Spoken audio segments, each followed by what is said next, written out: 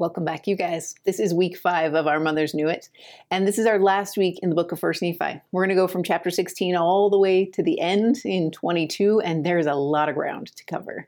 The story is going to be kind of familiar. We picked the narrative back up again this week, so we're going to see them continue to travel into the wilderness. In fact, this week you're going to see them finally get to Bountiful, that kind of launching off place where they're going to build the boat and finally cross the waters.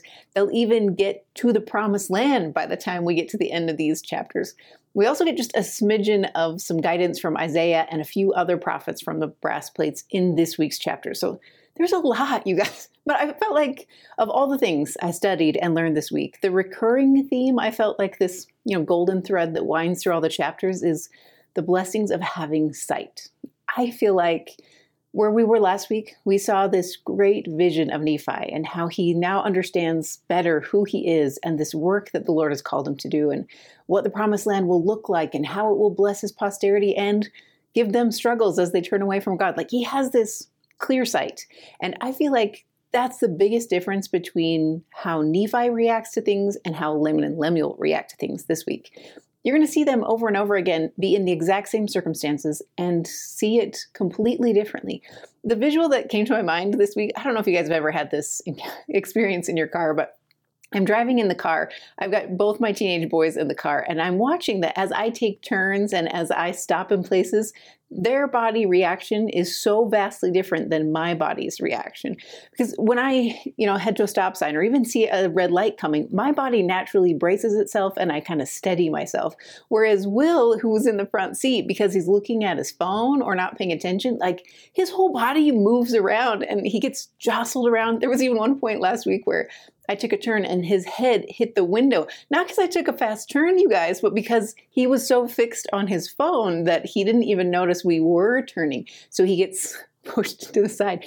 Honestly, you guys, I feel like that's what happens with Laman and Lemuel this week, and a few others, even Lehi a little bit this week, is when we stop looking up, when we stop relying on vision or the inspiration of the Holy Ghost, we get more jostled. Sometimes we feel blindsided and we start to wonder if God even remembers where we are because we haven't been looking up. Nephi is kind of our constant in this week's chapters. He is someone who is driving this ship. He sees ahead. He knows what's coming. And even though he doesn't understand all the adversities and trials that are going to face them, because he is looking up, he can steady himself. He sees certain situations and he can kind of bolster himself for the rocky patches ahead. And I feel like he's trying to give us the advice on how to do that in our lives as well. So I think there's a lot of rich, applicable goodness in this week's chapter. So grab your scriptures, grab your notes. It's time to get started.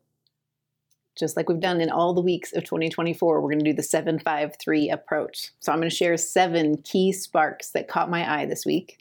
Then we'll jump into 5 good questions to get conversations going.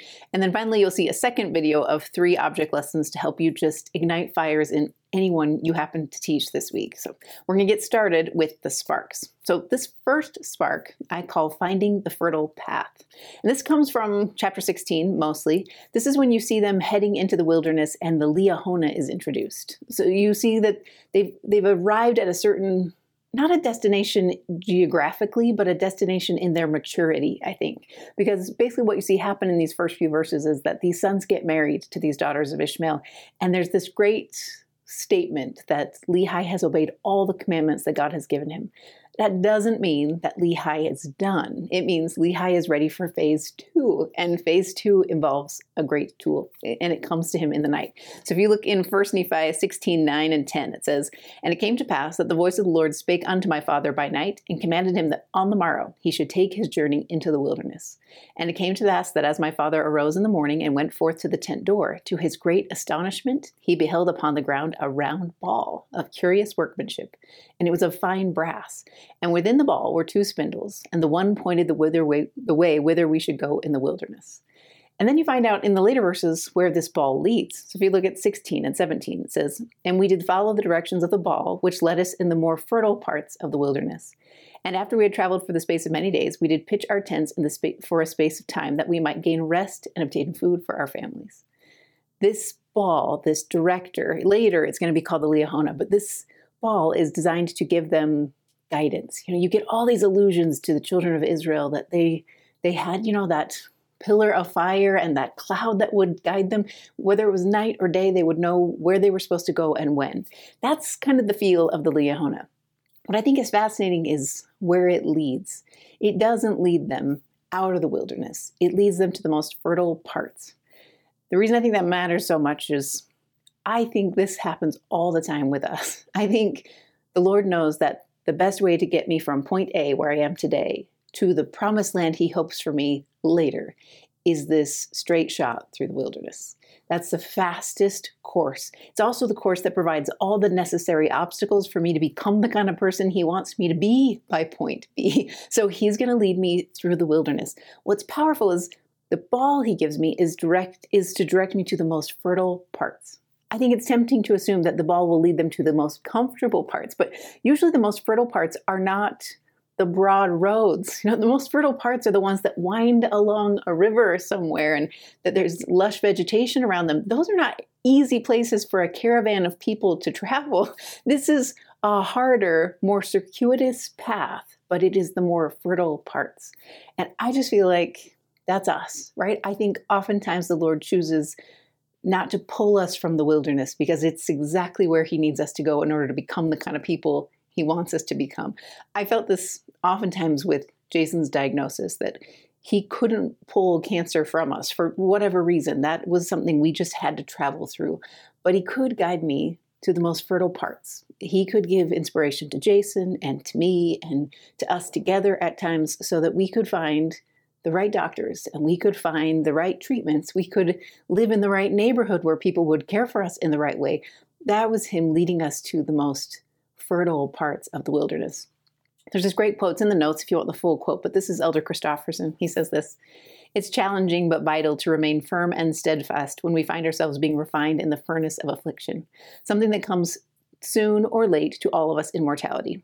Without God, these dark experiences tend to despondency, despair, and even bitterness. With God, comfort replaces pain, peace replaces turmoil, and hope replaces sorrow. Remaining firm in the faith of Christ will bring his sustaining grace and support.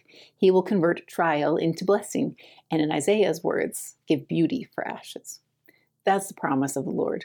You will need to wander this wilderness because it's the only way to become who you need to be. But he will find a way to guide you to the most fertile parts. And since we know that Liahona is a beautiful symbol of the Spirit of God, the fact that our prophet is constantly pushing us to hear him better and to increase our ability to receive revelation, I think this is our prophet reaching out with loving arms to say, if you're going to make it through this wilderness, I want you to have the most fertile path possible.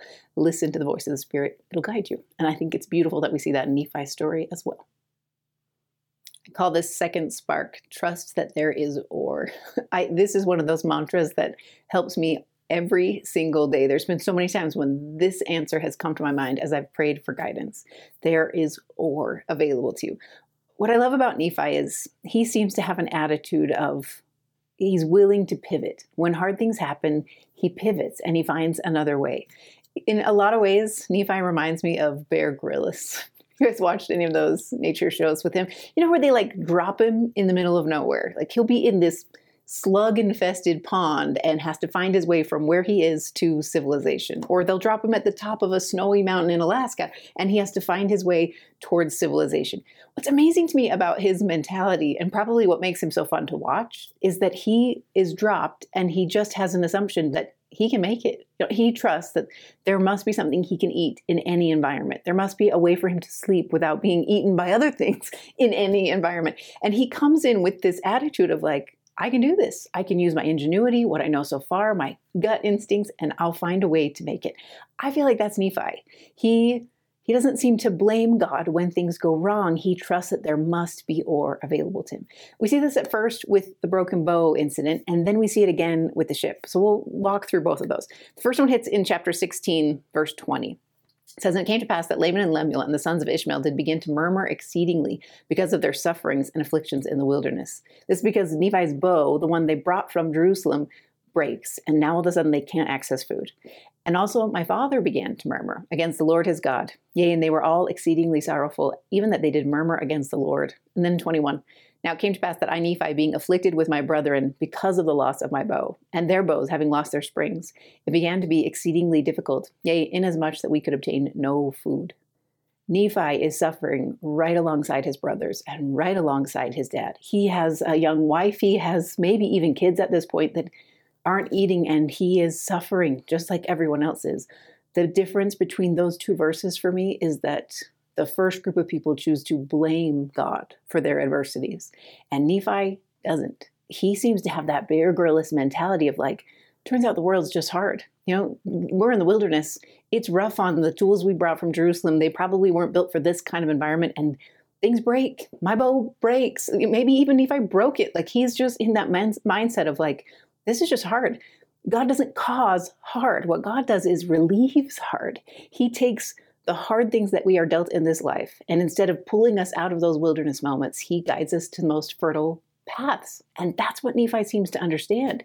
He trusts that when he's dropped in this spot with a broken bow and no food, he can find a solution. So he pivots and he does what he can. And that's when he makes a bow. I just think that's been such a powerful thing for me to understand when my adversities hit. Because it's really tempting, even in an almost faith-filled kind of way, to say something like, well, God must be trying to teach me a lesson, and therefore he caused Jason's pancreatic cancer. Or, like we get in this mindset. I remember when the cancer came back the second time, thinking like, is there something I didn't learn the first time, Heavenly Father? Why is this coming back? And it wasn't until I was able to shift my mindset to believe that God doesn't cause cancer. At least that's my stance. I feel like biology causes cancer. The world we live in is a mess and hard things happen. What God does is he lifts burdens. He says, I see the situation you're in. Let me lead you to the most fertile paths. And that's what happens with Nephi.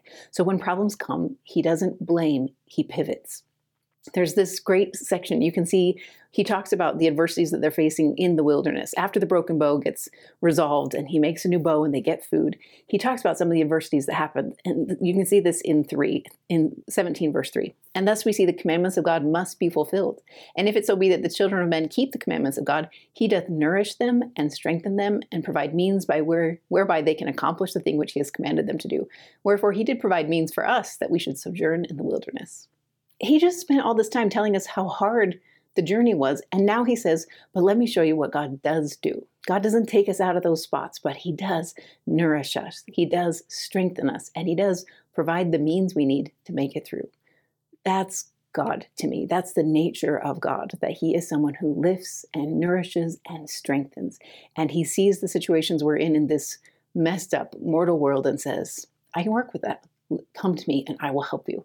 I love the way it's pitched from 8 to 10. This is in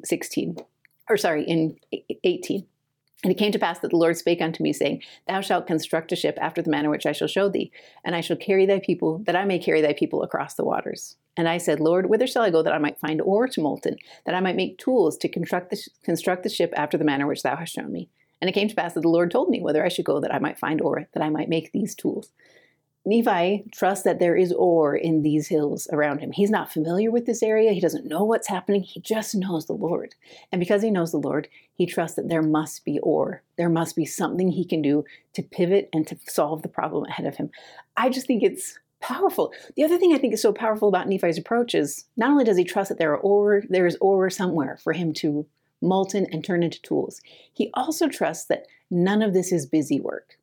I think sometimes the reason I get frustrated at God is I feel like he's making me busy. He's giving me adversity I don't necessarily need. And Nephi seems to understand that that never is the case. Back in 2020, we talked about Karate Kid. Remember? If you haven't seen that in a long time, this is what Daniel learns from Mr. Miyagi, right? In that key moment in the movie when Daniel understands that painting the fence and sanding the floor haven't been busy work at all. They've been preparing his muscles for the battles that are ahead. That's what Nephi seems to understand at every one of these pivot points. He trusts that if God needs him to go up and down the mountain over and over again in order to connect with him about how to build this boat, that journey must be necessary. If God wants him to search out ore in the hills rather than provide a cache of it somewhere, that digging must be necessary. Something about the process is enriching him, and he's trusting in the nature of God. that God will not give him busy work. God does not want to waste time. He wants Nephi to grow as rapidly and as powerfully as possible. So he gives him exactly the right ways to accomplish that. I just think it's powerful. And you see it go over and over again in Nephi's life. As he pivots, he's driven closer and closer towards that journey to the promised land. He gets to his goal because he follows these promptings. This next spark I call watch out for the mirage. And this is where you see another big contrast between how Nephi views things and how his brothers view things. So if you look in 17, this is around verse 13, it says, "And I will be your light in the wilderness. I will prepare the way before you, if it so be that you shall keep my commandments. Wherefore, inasmuch as ye shall keep my commandments, ye shall be led towards the promised land, and ye shall know that it is by me ye are led." That's Nephi. He trusts in this light in the wilderness. Even if it's an ultraviolet light that no one else can really recognize and see, he's tuned into it and he knows it's real. The contrast from there to what you see from Laman and Lemuel is stark. So if you look in 17 verses 20 through 22, it says this, "And thou art like our father, led away by the foolish imaginations of his heart. Yea, he hath led us out of the land of Jerusalem, and we have wandered in the wilderness for these many years. And our women have toiled, being big with child. And they have borne children in the wilderness, and suffered all things, save it were death. And it would have been better if they had died before they came out of Jerusalem than to suffer these afflictions." This is something I think you see, if you ever watch one of those like Sahara kind of movies, they show you a mirage. It's this, if you look over across a desert landscape, sometimes you can see what seems to be an oasis, right? You see almost watery looking substance. You can see something glassy in the distance and you go towards it, right? Hoping for nourishment, hoping for something that will sustain you. What is sickening about it is you waste all that energy and all that time chasing something that doesn't exist. I feel like that's one of the problems Laman and Lemuel have. Because their heart never quite left Jerusalem, they always look back and see this mirage. They see a vision of Jerusalem that isn't real. It's a false future that they've painted for themselves. So they start to kind of stew on those thoughts. I actually think this is one of the more sinister tricks of the adversary. I think he likes to go back to pivot points in our testimony. Moments when instead of choosing his course, we chose good. We chose to follow the prophet. We chose to take the harder right instead of the easier wrong. And then he asks us to, especially in times of struggle when we've chosen the right, to go back to that pivot point and start to paint a picture of what could have been. Right? Haven't you found yourself doing this sometimes? Like you paint a picture of what could have been had you picked a different major, or in a time of struggle on your mission, you might have had a moment where you painted a picture of, what if I hadn't gone on a mission at all? I probably would have gotten that scholarship. I probably would have married that girl. Like you start to kind of envision a future that isn't real. And Satan is so good at painting those mirages. He makes them so appealing and so glistening that you step away from what is real and you step towards what cannot fill you. And it's just sickening to see it happen. I think it's what breaks up marriages. It causes people to abandon the repentance process at times. Like it is a sinister tool of the adversary. And he knows as soon as he gets you to chase that mirage, he can move it further and further in the distance until you're so far away from that pivot point that you feel like you can't get back. And when you finally get to the point of the mirage, you see the reality. That's what Nephi can see that Laman and Lemuel can't. He's already seen that mirage isn't real. Jerusalem is not full of golden people who always choose the right. Jerusalem is going to burn. He can see clearly what they are envisioning is wrong. They have these other thoughts, like in 21 and 22, you see more of this imagined future. He says, "Behold, these many years," this is Laman and Lemuel speaking again, "these many years we have suffered in the wilderness, which we might have enjoyed our possessions in the land of our inheritance. Yea, we might have been happy. And we know that the people who were in the land of Jerusalem were a righteous people, for they kept the statutes and judgments of the Lord and all his commandments according to the law of Moses. Wherefore, we know that they are a righteous people." This is Laman and Lemuel falling for the mirage that the adversary has painted.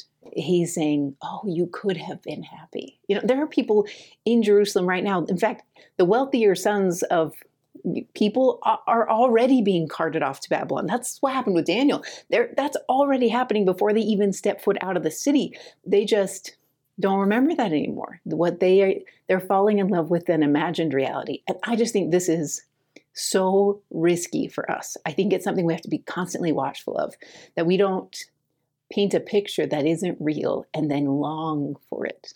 Sometimes if maybe you get directed by the Spirit to move your whole family, take a different job or whatever, and then when things get hard, instead of relying on that prompting, you start to look back and you say, oh, if we had stayed in Columbus, or if we had stayed, then we would have been happy. And it's just not real.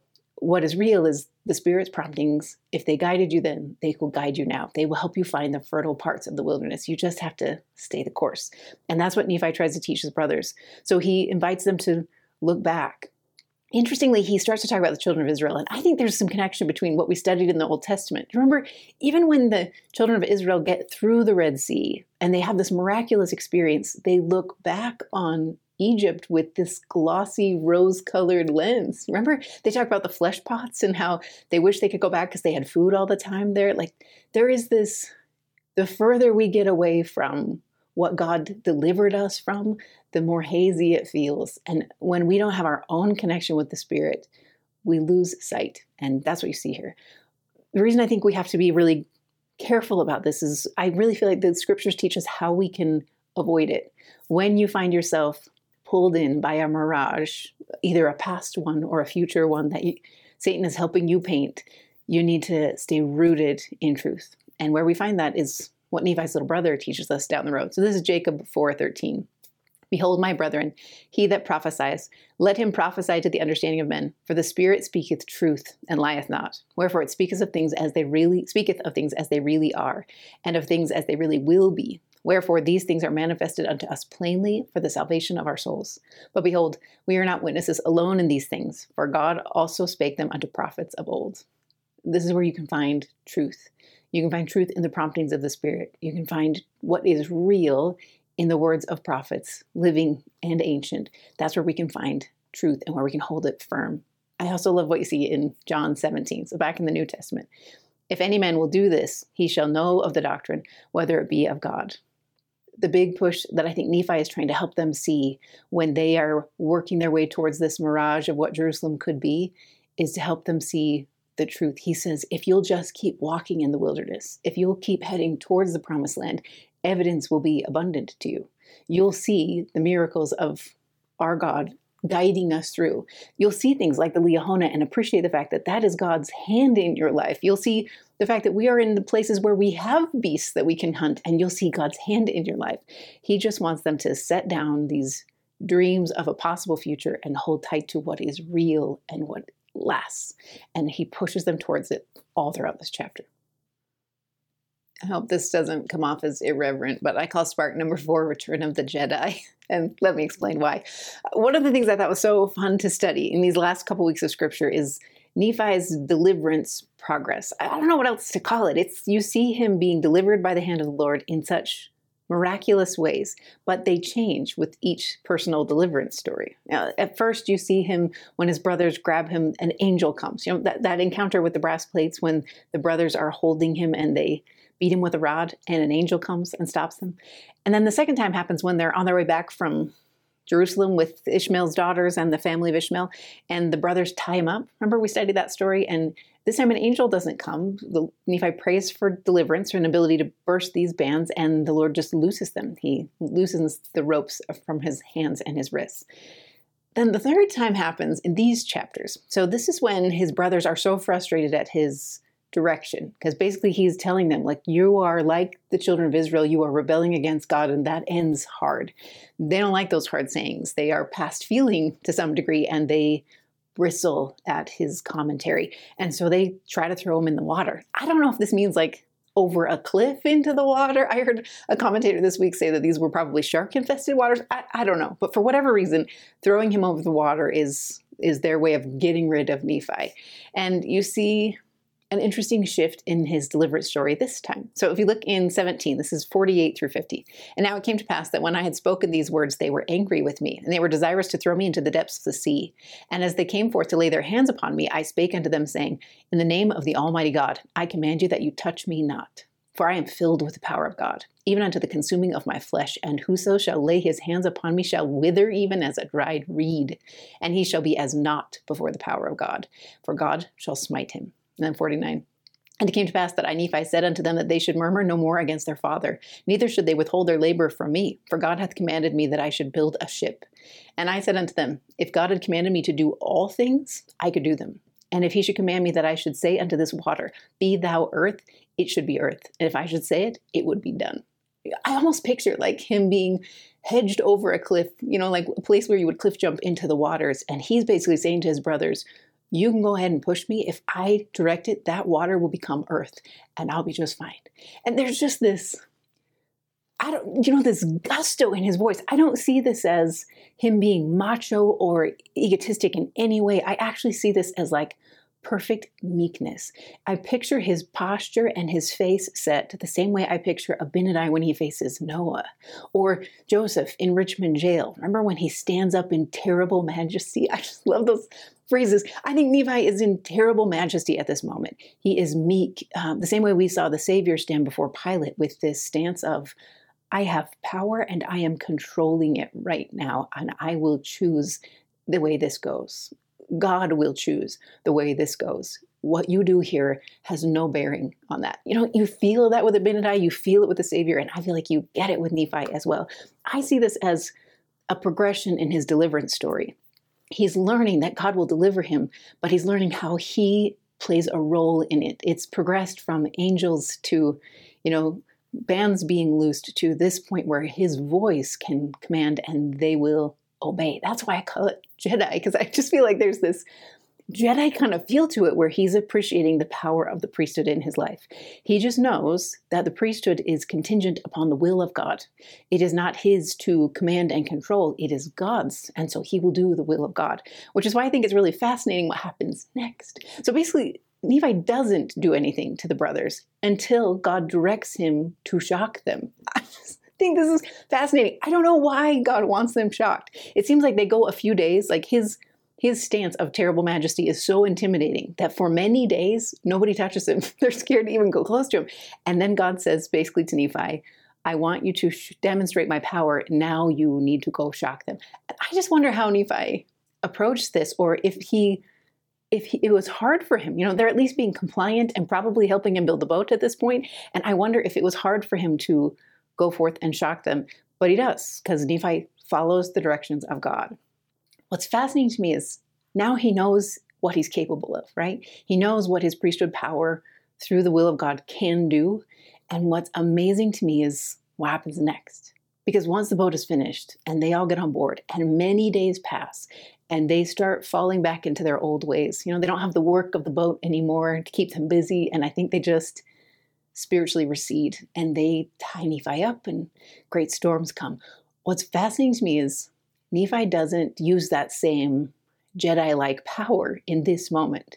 You don't see him commanding them. You don't see an angel come down. You don't see any of those deliverance stories happen. You see Nephi stay in the ropes. And I just found myself wondering, why? Why doesn't he use any of those tools at his disposal? And I think the verses clarify why. So if you look at 18, this is from like 11 to 15. This is what happens. And it came to pass that Laman and Lemuel did take me and bind me with cords. They did treat me with much harshness. Nevertheless, the Lord did suffer it that he might show forth his power unto the fulfilling of his word, which he had spoken concerning the wicked. Nephi knows, I think at the very outset of being tied up by his brothers, that this is the will of God. God wants him to stay in these ropes. God wants him to experience the pain and the suffering for some purpose.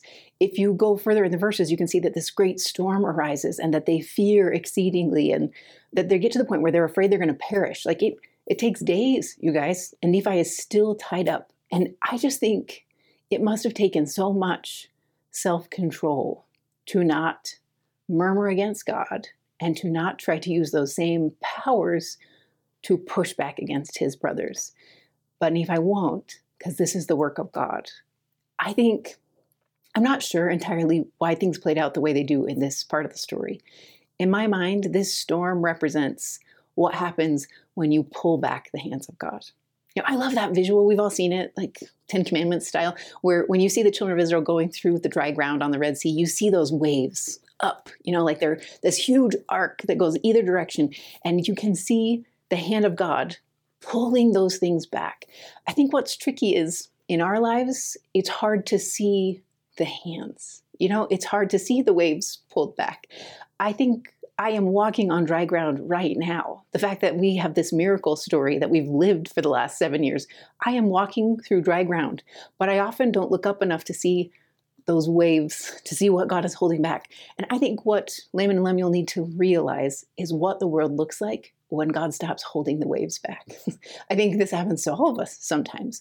When we get entitled to our miracles, He lets those waves come back down. So we remember whose hands we are in. And I think that's what they feel. Those days where there is commotion and wild waves and fear, it's what the world is like without God. And so they panic. And at some point in this process, they turn back to Nephi and they release him. To me, that's the pivot point in this story. It's when they use their agency to choose to let Nephi go that things shift. I just think that's what you see over and over again. So if you look from 18, this is around 20 and 22, 21 and 22. It says, "And it came to pass that after they loosed me, behold, I took a compass, and it did work, whether I desired it. And it came to pass that I prayed unto the Lord, and after I had prayed, the winds did cease, the storm did cease, and there was a great calm. And it came to pass that I, Nephi, did guide the ship, that we sailed again towards the promised land." I think Nephi is a type of Christ, not just because he can still this storm or because he can use his priesthood power according to God's wishes in this very careful way. He is a type of Christ because he suffers waiting for people to come to him. And when they finally choose to come to him and release him, then he calms the storm. And then he, you know what I mean? Like there is something about that choice to endure hard in order to allow others to use their agency to see why they need a redeemer, why they need someone to save them from this storm. As soon as Laman and Lemuel appreciate the fact that they're not going to make it unless they have someone to save them from the storm, that's when they release Nephi. And I feel like the same thing happens with us spiritually. When we realize how desperately we need a savior and turn to him, miracles flow, storms still, winds calm. That's the peace he promises. But we have to believe that we need it and seek the source, the only source where we can find it. I call this fifth spark, look beyond the boat. And this is why. I think Nephi, in this point, so by the end of 18, we know that they make it to the promised land. Things are starting to thrive. They're planting seeds. Things are going well. And then there's this abrupt shift. For the next several chapters, Nephi is going to teach prophecy. He's going to teach about the nature of Jesus Christ, why we need a redeemer, what kind of life he's going to have, and what kind of suffering he's going to endure for our sakes. All those things are going to pivot a little. At first, when I first read these chapters, I was like, this is kind of an odd interruption to the story. And then when I started to see that the experience on the boat as an allegory, it started to make more sense to me. It's not that I don't think that actually happened. I know it happened. It's written in the plates that Nephi wrote down, but I just feel like he's also trying to say, like, from his experience, understanding the sufferings of the Savior and understanding meekness and understanding condescension even to some degree, I feel like what it does in Nephi's heart is it makes it spill over with the desire to teach us about the nature of God.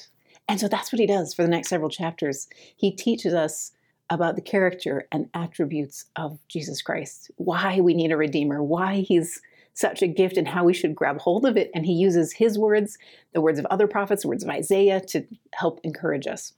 If you look in 1 Nephi 19 verses, well, I pulled out a few. This is 3 and 13 and then also 18. This is where you see Nephi trying to help us see the Savior. He wants us to get excited by that experience on the boat and then pull that excitement into understanding our Savior even more.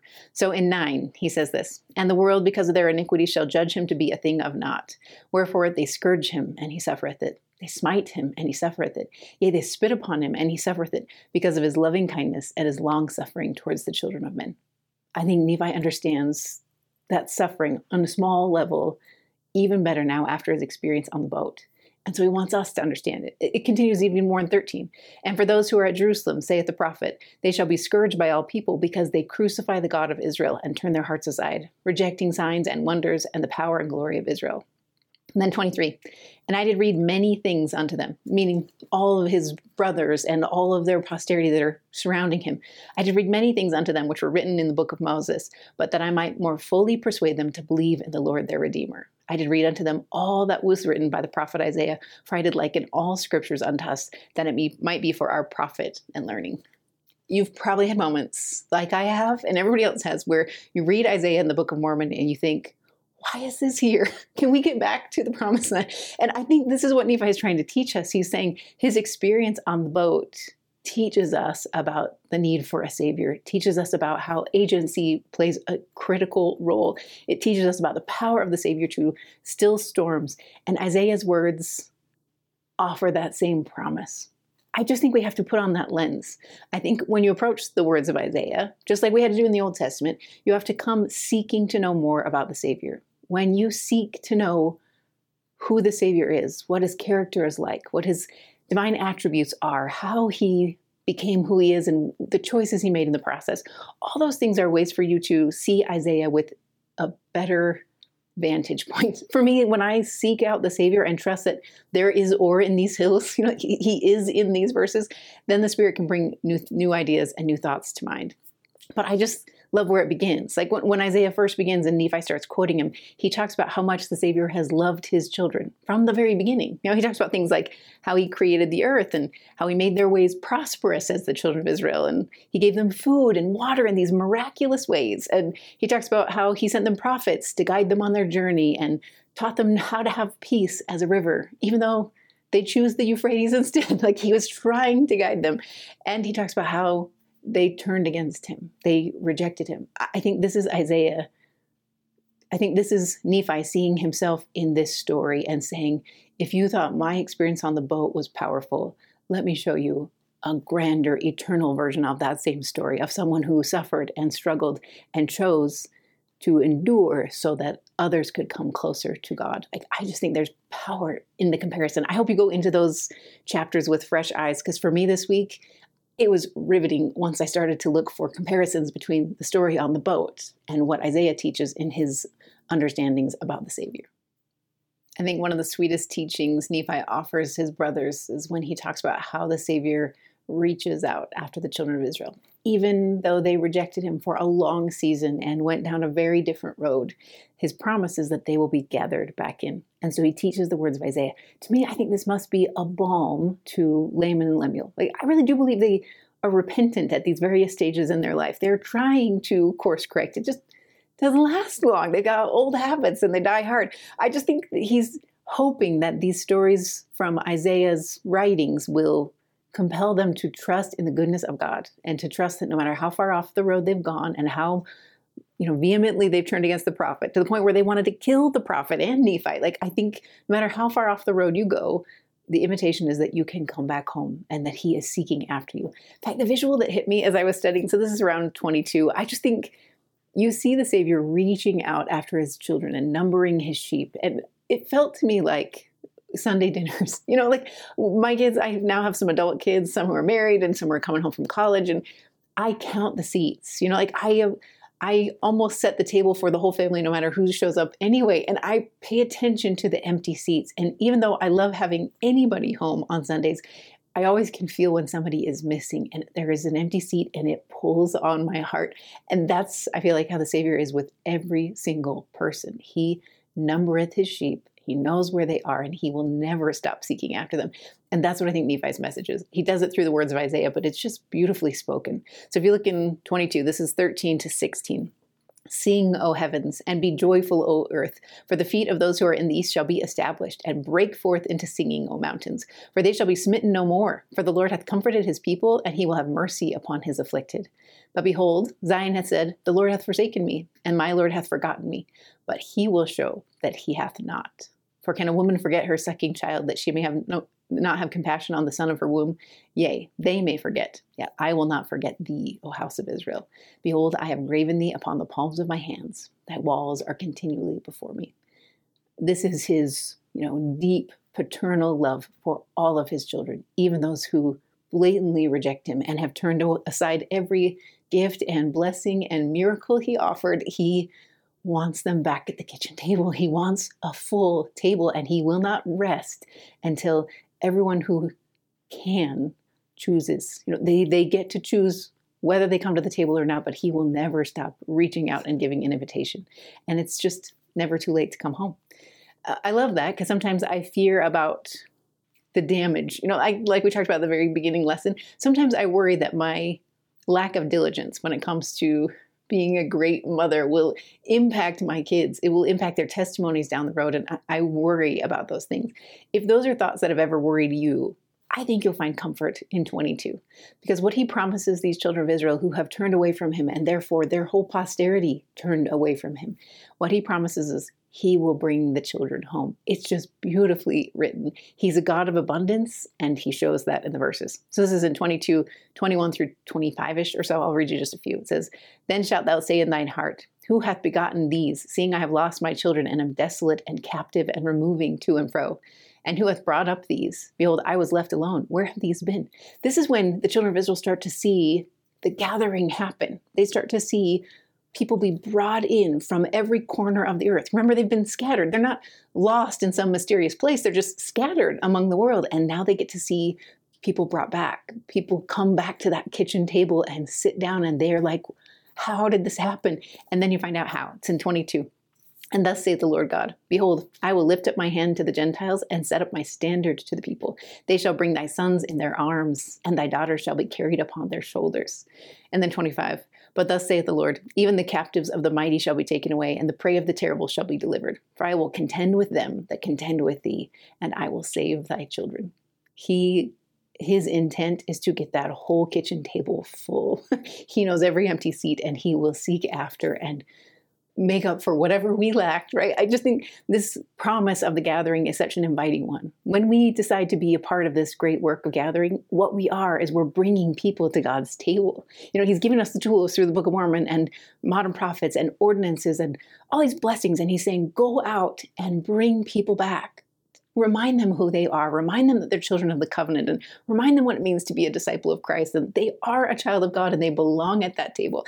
And that's the work we're called to be those instruments in the Lord's hands to bring people home and give our heavenly parents that full kitchen table that they hope for. I just love it. There's great quotes in the notes. If you want to read from Elder Godoy, I thought his conference talk from just this last conference about how it's never too late to bring children home. I thought his words were beautiful. So I would encourage you to read 22 and then go listen to Elder Godoy's talk and see what the Spirit brings to your mind.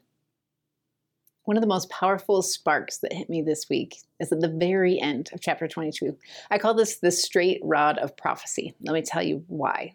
This actually hit me right between the 2 weeks as I was wrapping up last week's study, learning about Nephi's view of the iron rod, and heading into this week's study, especially at the end of 22, when I read about how Nephi certifies that what he said is true, and that his words are true, and that his father's words are true, and that the other prophets' words are true. It was interesting to see those two thoughts come together. If you were on the live this week, you probably heard me in the middle of this understanding, because it was just kind of clicking for me. But I really love how Nephi phrases it. So this is 22 verses 27 through 30. He basically says that all these things will come to pass. All these things must happen in the flesh. This is not theoretical. It's not a symbol. All these things he's prophesied will occur. And he's encouraging us to repent. And then in 29 and 30, he says, "And now I, Nephi, make an end, for I durst not speak further as yet concerning these things." And then 30, "Wherefore, my brethren, I would that you should consider the things which have been written on the plates of brass are true, and testify that a man must be obedient to the commandments of God." Nephi is saying in that moment, you don't just need to take my word for it. I know these things are true, and I testify that they will happen. But if you look in the scriptures, you'll see that these are not new words. These are words that he has heard from other prophets that now are his. Remember when Elder McConkie said that in his last talk, this idea of certain words of the scriptures have become his, that Nephi knows them for a certainty now, and he's testifying that they will occur.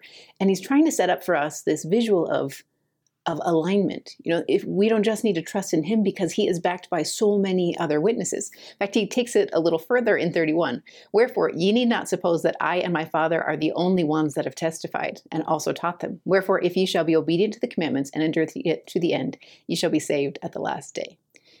what I liked about this when I was pairing this up, honestly, it was the first time I'd read this verse after reading last week's chapters. And I had that visual of the iron rod in my head. And what clicked for me was this idea of what makes Nephi such a powerful witness is because he lines up. So if you think about the iron rod, we talked about it means three things. It's ancient scriptures, the prophets who have written down in ancient scriptures. It's our living prophets today, and it's the gift of revelation through the Holy Ghost. And those three things become this iron rod. What I liked picturing, you guys, were the posts that hold it up. Like if you picture a rod, like a banister of sorts out in a park or something, there's these posts that hold it up on the vertical lines. And I started picturing each of those posts as a prophet. One is Nephi, one is Lehi, his witness about the reality of Jesus Christ and what's going to happen to this world and how it gets resolved is absolutely in line with his fathers. He's the post before him, and before them is Isaiah, and before them are these other prophets that we read about in Nephi's writings, like Zenos and Zenock. We don't have their words, but they align because they taught the exact same thing. And I think you can extend that rod to our day. You still have prophets and apostles today. I picture those posts of the iron rod, those vertical lines, almost like they have a plaque on them. Like one would say Elder Bednar and one would say Elder Uchtdorf, and they plant themselves in alignment because they have the exact same witness that the prophets of old did, that there is a Redeemer, that there was a fall, and we need his saving grace to make it to where we go next. Like they are creating this straight shot. And when you see all those posts lined up perfectly, what you see beyond it is the tree. That's what every prophet and every apostle has tried to guide our eye towards from the beginning so that we can see and partake of the blessings of Jesus Christ. That's the tree. And that rod has a whole different visual for me now. All right, you guys, now that I've given you a big splash of the things that happened in my head this week, I'm hoping to prompt you with a few questions to get you into your own scriptures and see what comes to the surface. You are more than welcome to just mull over these, talk about them with your families or maybe with your Sunday school class. Or if you feel like cool answers come to mind, I would love it if you'd share them. You can put your thoughts on the comments area of YouTube, or if you're in the course over on gather.mecmom.com, I hope you'll put it on that Sunday recap post where we can learn from each other. I just think there's always more to learn in these verses. So let me give you 5 questions to consider. Okay, this first one comes from 16 verse 2. This is where Nephi's correcting his brothers, and he talks about something that happens to the guilty. So this is interesting. It says, "And it came to pass that I said unto them that I knew that I had spoken hard things against the wicked, according to the truth, and the righteous have I justified, and testified that they should be lifted up at the last day. Wherefore the guilty taketh the truth to be hard, for it cutteth them to the very center." I stewed over this phrase. I wondered why he uses that term, cutteth. Why does the Spirit cut this strong slice? In my mind, it brought back a lot of the visuals we had in the New Testament where we talked about this ultimate samurai move, like that this truth is represented by a sword and it slices through things. So I found myself wondering, how do we see that in Laman and Lemuel's story? One of my favorite talks that I read, I happened upon it as I was digging around this week. It's from Terrence Olson. It's a BYU devotional from, I wrote it down, 1995. He says this: "The problem Laman and Lemuel face is not a burdensome gospel, but a reflection of their own hard-heartedness, their refusal to come into or walk in the light." His whole message, you'll have to read it to get a deeper view, but he basically had this mindset of what makes things hard is when we live below our privileges. When we have a certain degree of light and understanding and we live below it, that causes this discontent that occurs. And I think you see that in Laman and Lemuel's story. When they choose to live below what they know to be true, pain comes forth. So I guess that's my question. I want to know, in this week's study, where do you see pain resulting from the indecision that Laman and Lemuel have? They can't seem to decide which camp they want to be in. Do they want to go back to Jerusalem, or do they want to stay with the prophet? Do they want to put one foot over by the great and spacious building and try and straddle that big gulf and get one on the straight and narrow path? They seem to be trying to live in both camps. And I want to know where you see that lead in this week's chapters. What pain do you see that hits Laman and Lemuel because of this indecision, by living below where they could? So that's my first question. Second one, this comes from 1 Nephi 17, verse 18. This is when things are going pretty well for the brothers. They're on the move, right? They're They're working their way towards Bountiful, and they're finding food along the way and taking care of their families. And it's when they kind of set up camp that things shift. This is when the broken bow incident happens. So this is in verse 18 of chapter 17. And it came to pass that I, Nephi, went forth to slay food. Behold, I did break my bow, which was made of fine steel. And after I did break my bow, behold, the brethren were angry with me because of the loss of my bow, for we did obtain no food. You guys, here's my theory. What if Nephi broke his bow on purpose? I had never considered this before. I swear it is something the Spirit just sort of planted in my head as I was studying. And I was like, is this a situation like Elijah in the Old Testament? Remember when he's a prophet in the land and he gets a choice to cause a famine. He causes the famine to happen for 3 years. He himself will struggle because of it. You know, he's also going to go hungry, but he causes that famine in the hopes that the people will repent. And I found myself fascinated, you guys, to reread these same verses with that possibility on, you know, that lens on. If Nephi was directed to break his bow, why? If that was something that he was following the commandment of the Lord and chose to do, what are the blessings that come from it? And blessings only come from following the commandments of God. And I just found myself curious. If this was something that was purposefully done by Nephi, he broke his bow.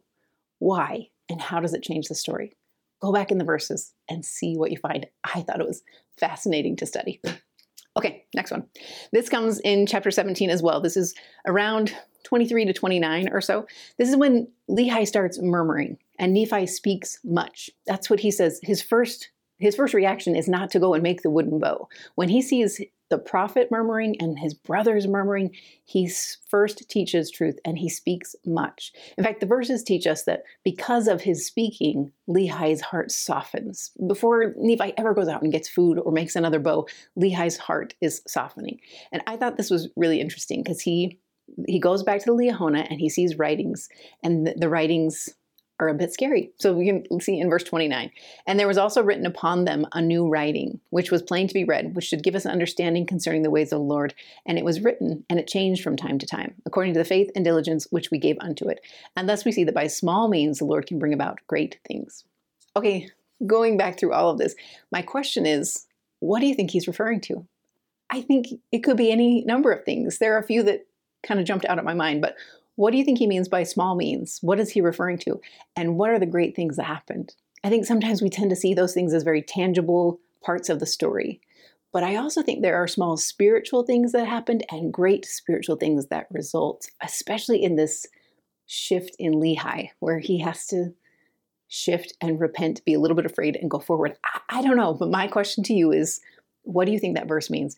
What are the small things and what are the great things that result from them being used in the way God intended?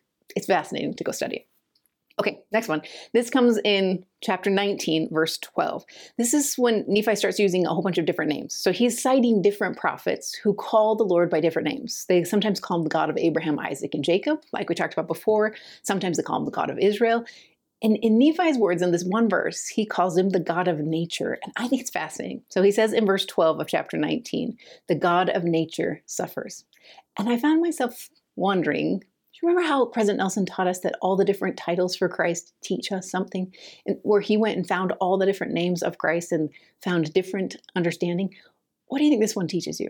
The fact that he's called the God of nature, especially nestled in among these chapters about storms and seas and timbers and animals. And this is a very creation-rich story, and he calls him the God of nature, and I wonder why. So what are your thoughts?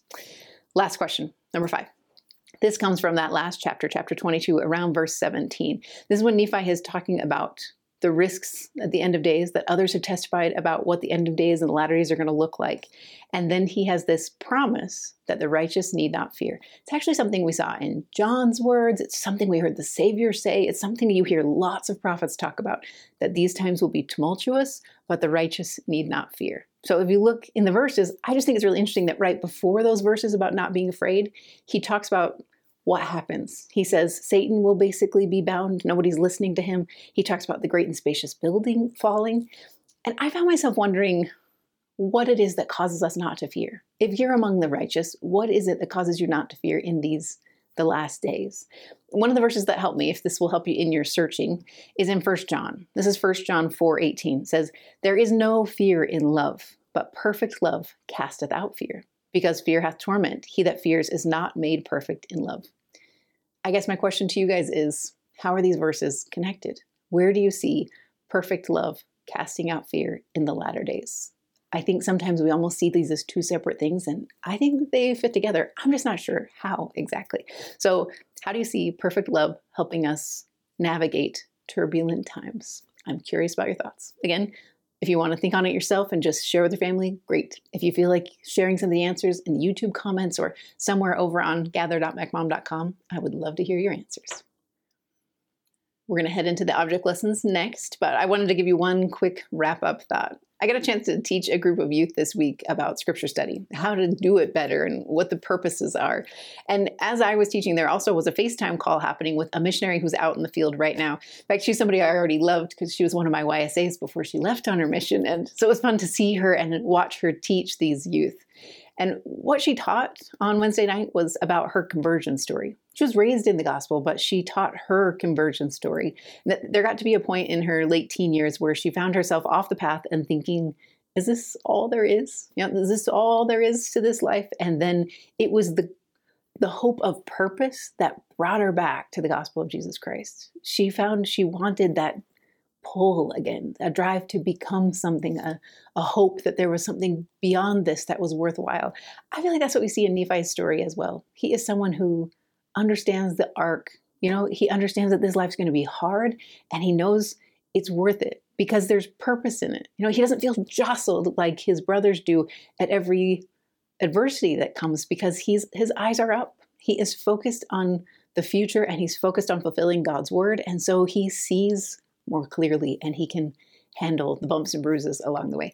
There's a great talk from Elder Budge. It's from a few years ago, but it's in the notes if you want to seek it out. But I loved his thoughts here. He said, "The good news of the gospel is not the promise of a new life, of a life free of sorrow and tribulation, but of a life full of purpose and meaning. A life where our sorrows and afflictions can be swallowed up in the joy of Christ. The Savior declared, 'In the world you shall have tribulation, but be of good cheer. I have overcome the world.' His gospel is a message of hope.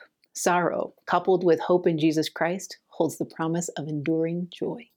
Don't you just love that thought? I just think it's both, right? Yes, we will have sorrow. Yes, we will have struggle. But when you pair it with the power of hope in Christ, you have potential for something that lasts, joy that is full, joy that is eternal, that can never end. That's the promise of the gospel of the Savior. And I feel like you see it over and over again, not just in Nephi's words, but in his actions as well. It's rich, you guys. Get into your scriptures, and I promise you'll find it.